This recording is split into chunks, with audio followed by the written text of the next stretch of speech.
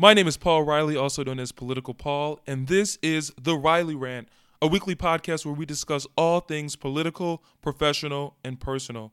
Let's rant.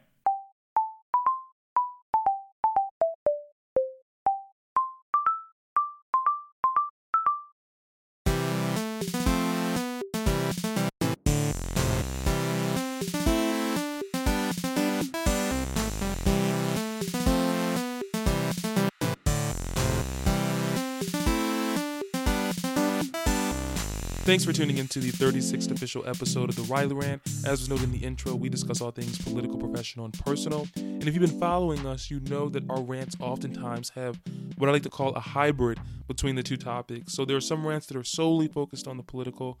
There are some that's solely focused on the personal. But then at other times, I have rants that are actually a hybrid or a merging of two or three of the categories.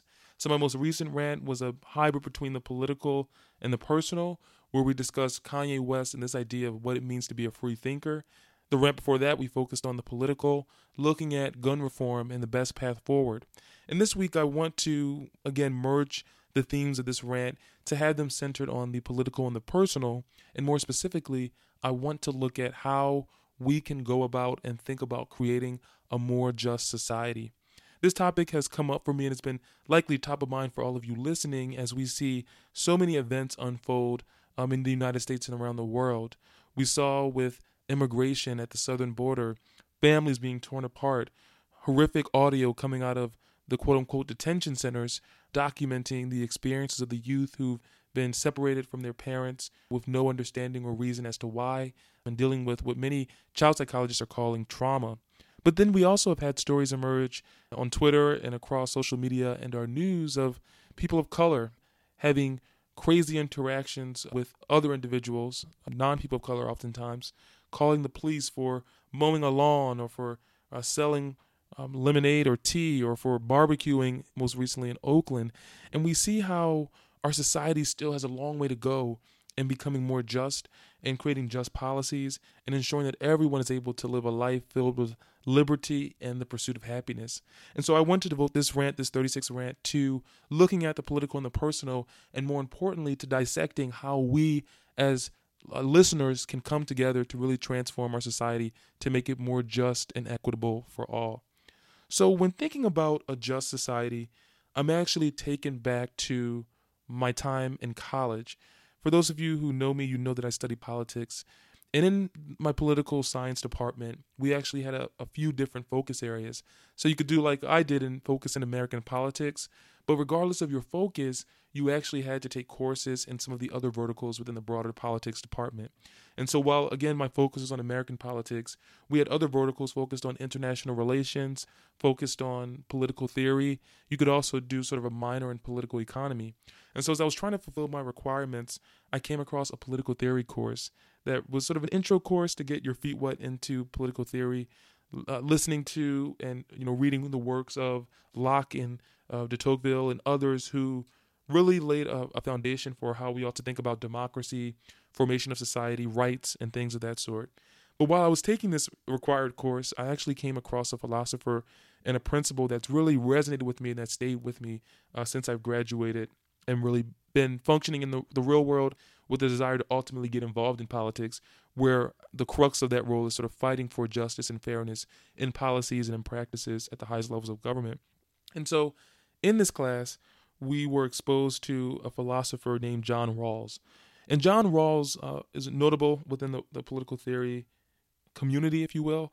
And he wrote a book in 1971 entitled The Theory of Justice. And in this book, The Theory of Justice, he actually coins a term that is rather influential and popular in political theory courses, especially when thinking about how to craft and how to create a just society.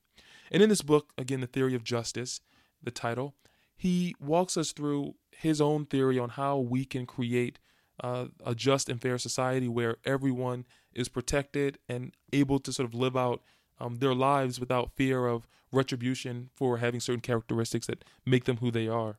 And he coins this term as the veil of ignorance. And he notes that the veil of ignorance is a situation and a dynamic where you're in an original position trying to create a society. And behind the veil of ignorance, no one knows who they are. They lack clues as to their class, their privilege, their disadvantages, or even their personality. They exist as an impartial group tasked with designing a new society with its own conception of justice. And that was taken from the Farnham Street blog entitled The Fairness Principle, How the Veil of Ignorance Helps Test Fairness. And that blog post is one that I'm going to leverage throughout this rant to really educate you on what the veil of ignorance is, so that with that understanding, we can really, again, take action and really living out in our own way how we're going to help America become the country that it should have been years ago and that it can be if we all come together to collectively use our voices and our actions to make that a reality. But the Farnham Street blog goes on to say, because people behind the veil of ignorance do not know who they will be in this new society, any choice they make in structuring that society could either harm or benefit them. So, for example, if they decide that men will be superior, for example, they must face the risk that they will be women. If they decide that 10% of the population will be slaves to others, they cannot be surprised if they find themselves to be slaves. No one wants to be a part of a disadvantaged group, so the logical belief is that the veil of ignorance would produce a fair and egalitarian society. The author of the blog post then goes on to give some real-life examples.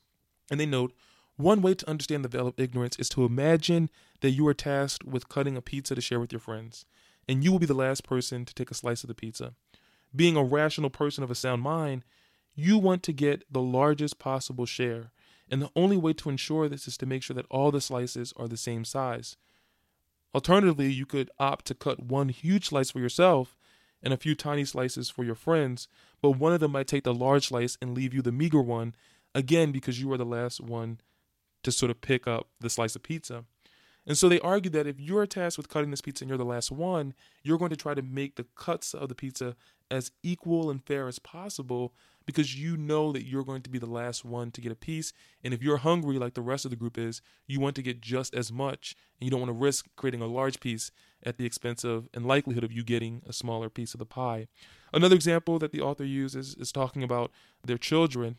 They note, when my kids are fighting over the last cookie, which happens more often than you'd imagine, I ask them to determine who will split the cookie the other person picks.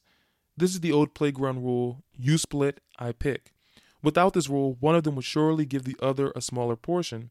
With it, the halves are as equal as they would be with sensible adults.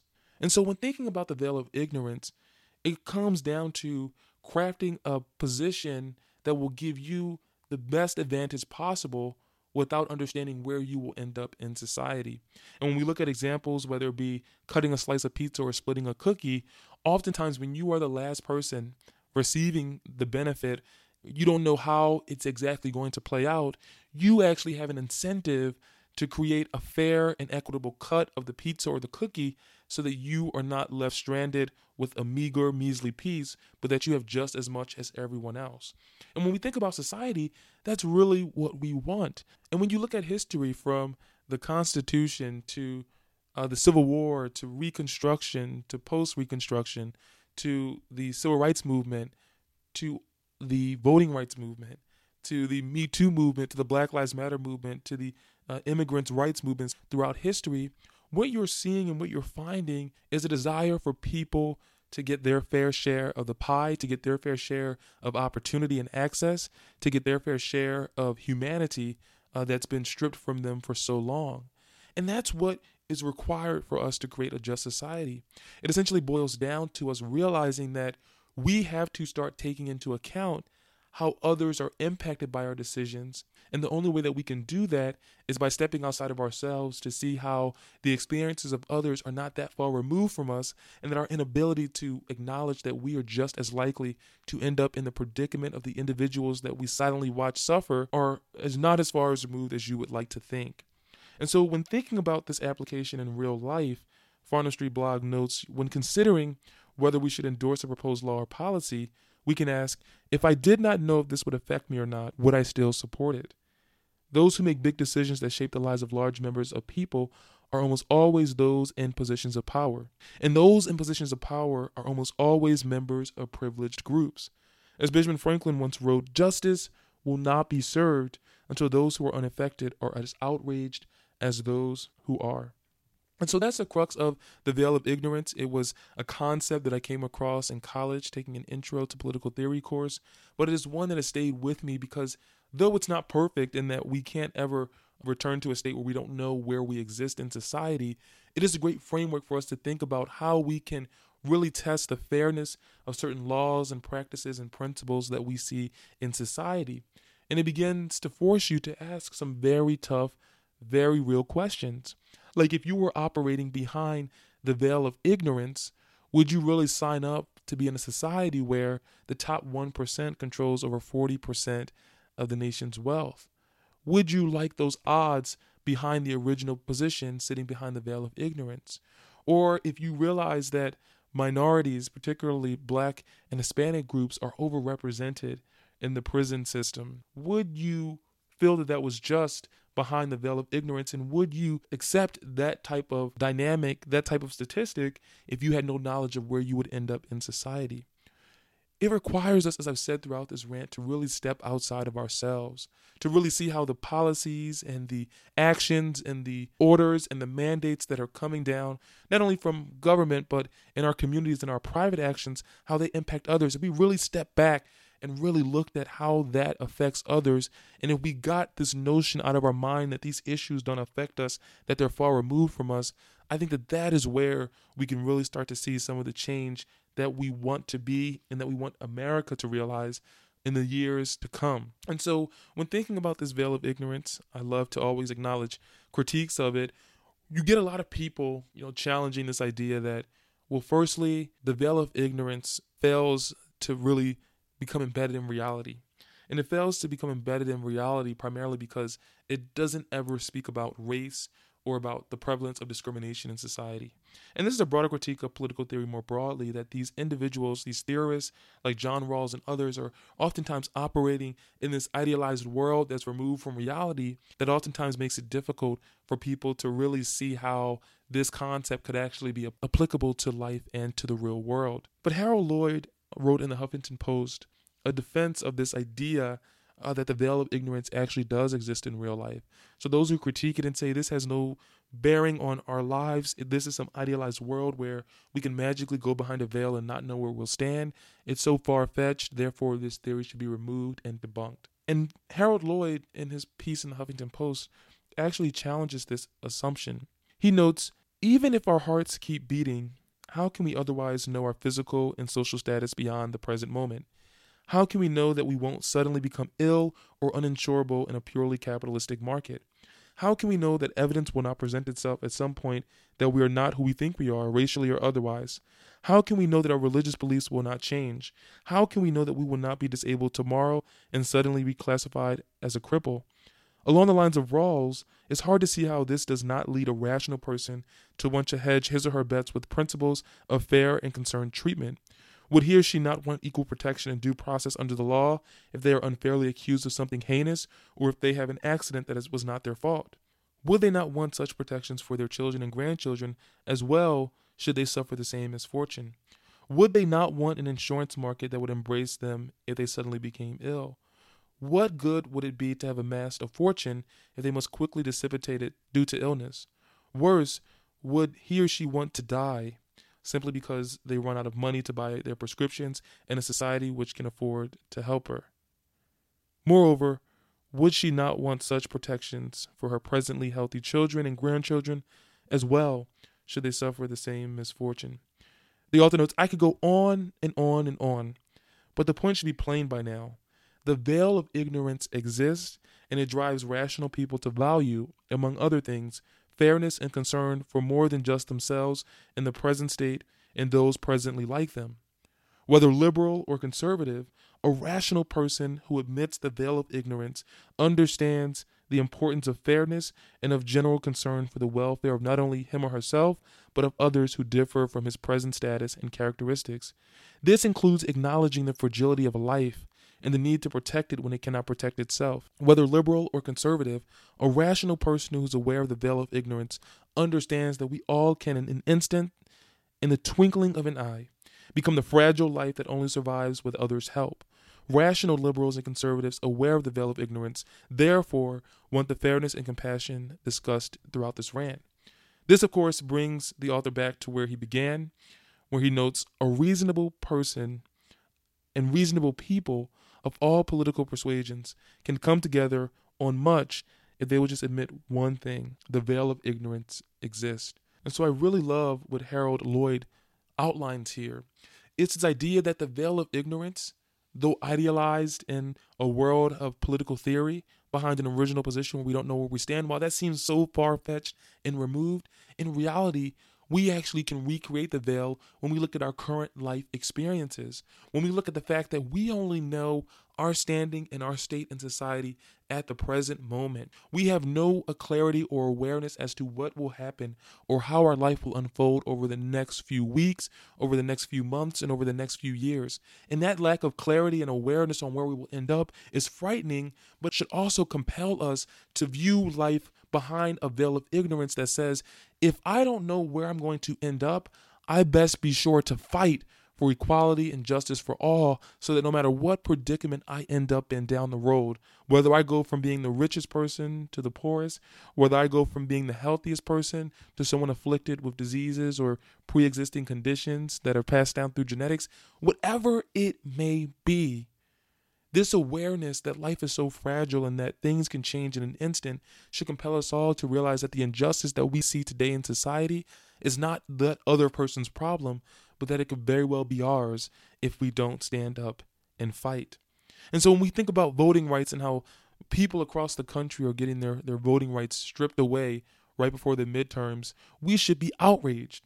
When we see at the southern border young children, toddlers, being stripped away from their parents and audio capturing the horrific sounds of children screaming, we should be outraged. When we hear about the crazy, ridiculous, out-of-pocket stories of the Me Too movement and how so many knew for so long and no one took the action to stand up out of fear, we have to say enough is enough. We have to realize that in all of these issues, the realities that these individuals are experiencing are not so far removed from us. A prime example for me is looking at the Me Too movement and how we often try to categorize and classify this movement as a woman's issue. That a woman face this when they're in Hollywood and in corporate America and on the casting call couch, wherever it may be. And while that is true and while that is worth acknowledging, having that type of mindset that this only affects this group of people and I am not affected would allow me to sort of remain silent and complicit.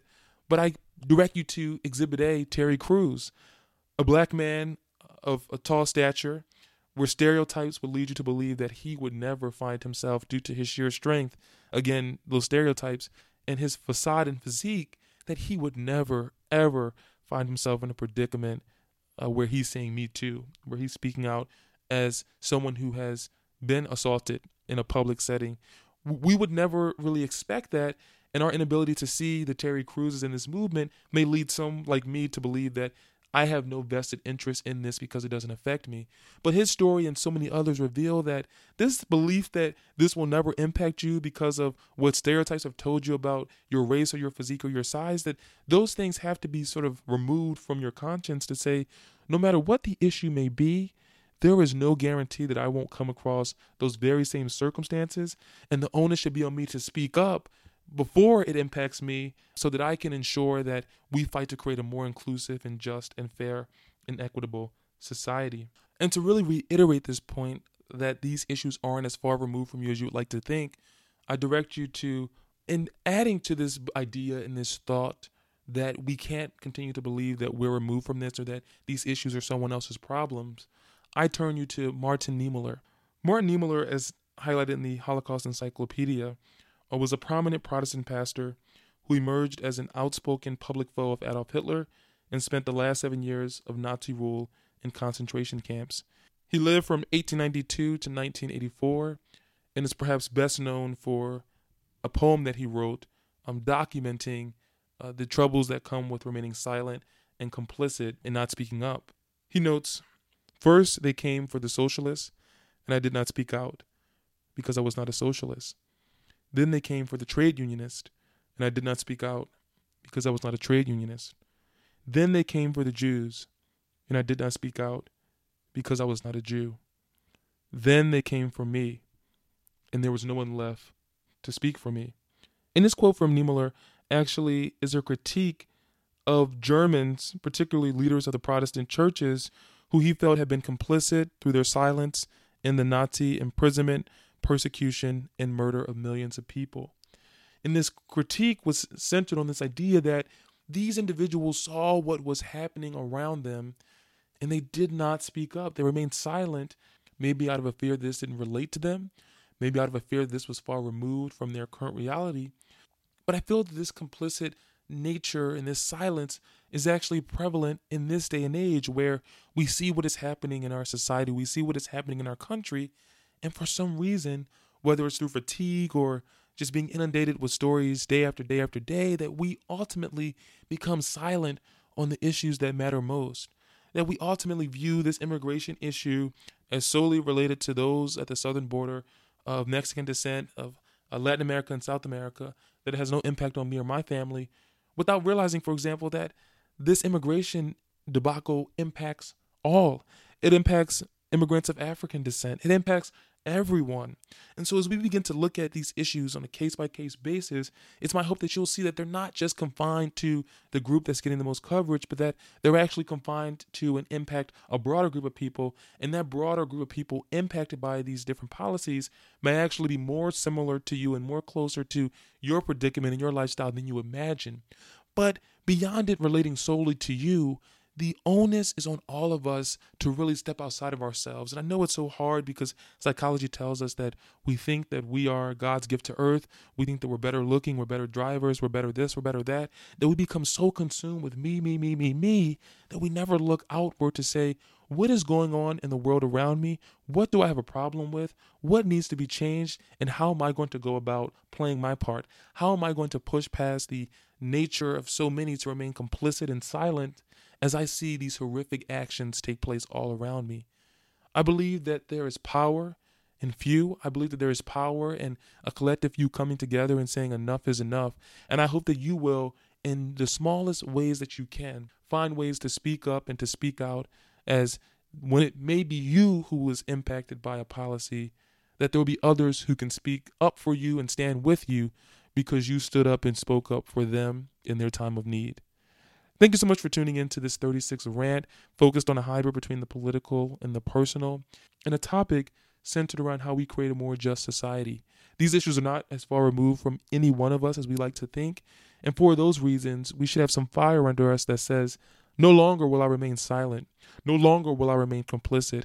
I will stand up. I will speak up. I will fight for what is right. I will fight for what is just, because human lives depend on it. Remember, if it's Sunday, it's time to rant. If it's Sunday, it's the Riley Rant.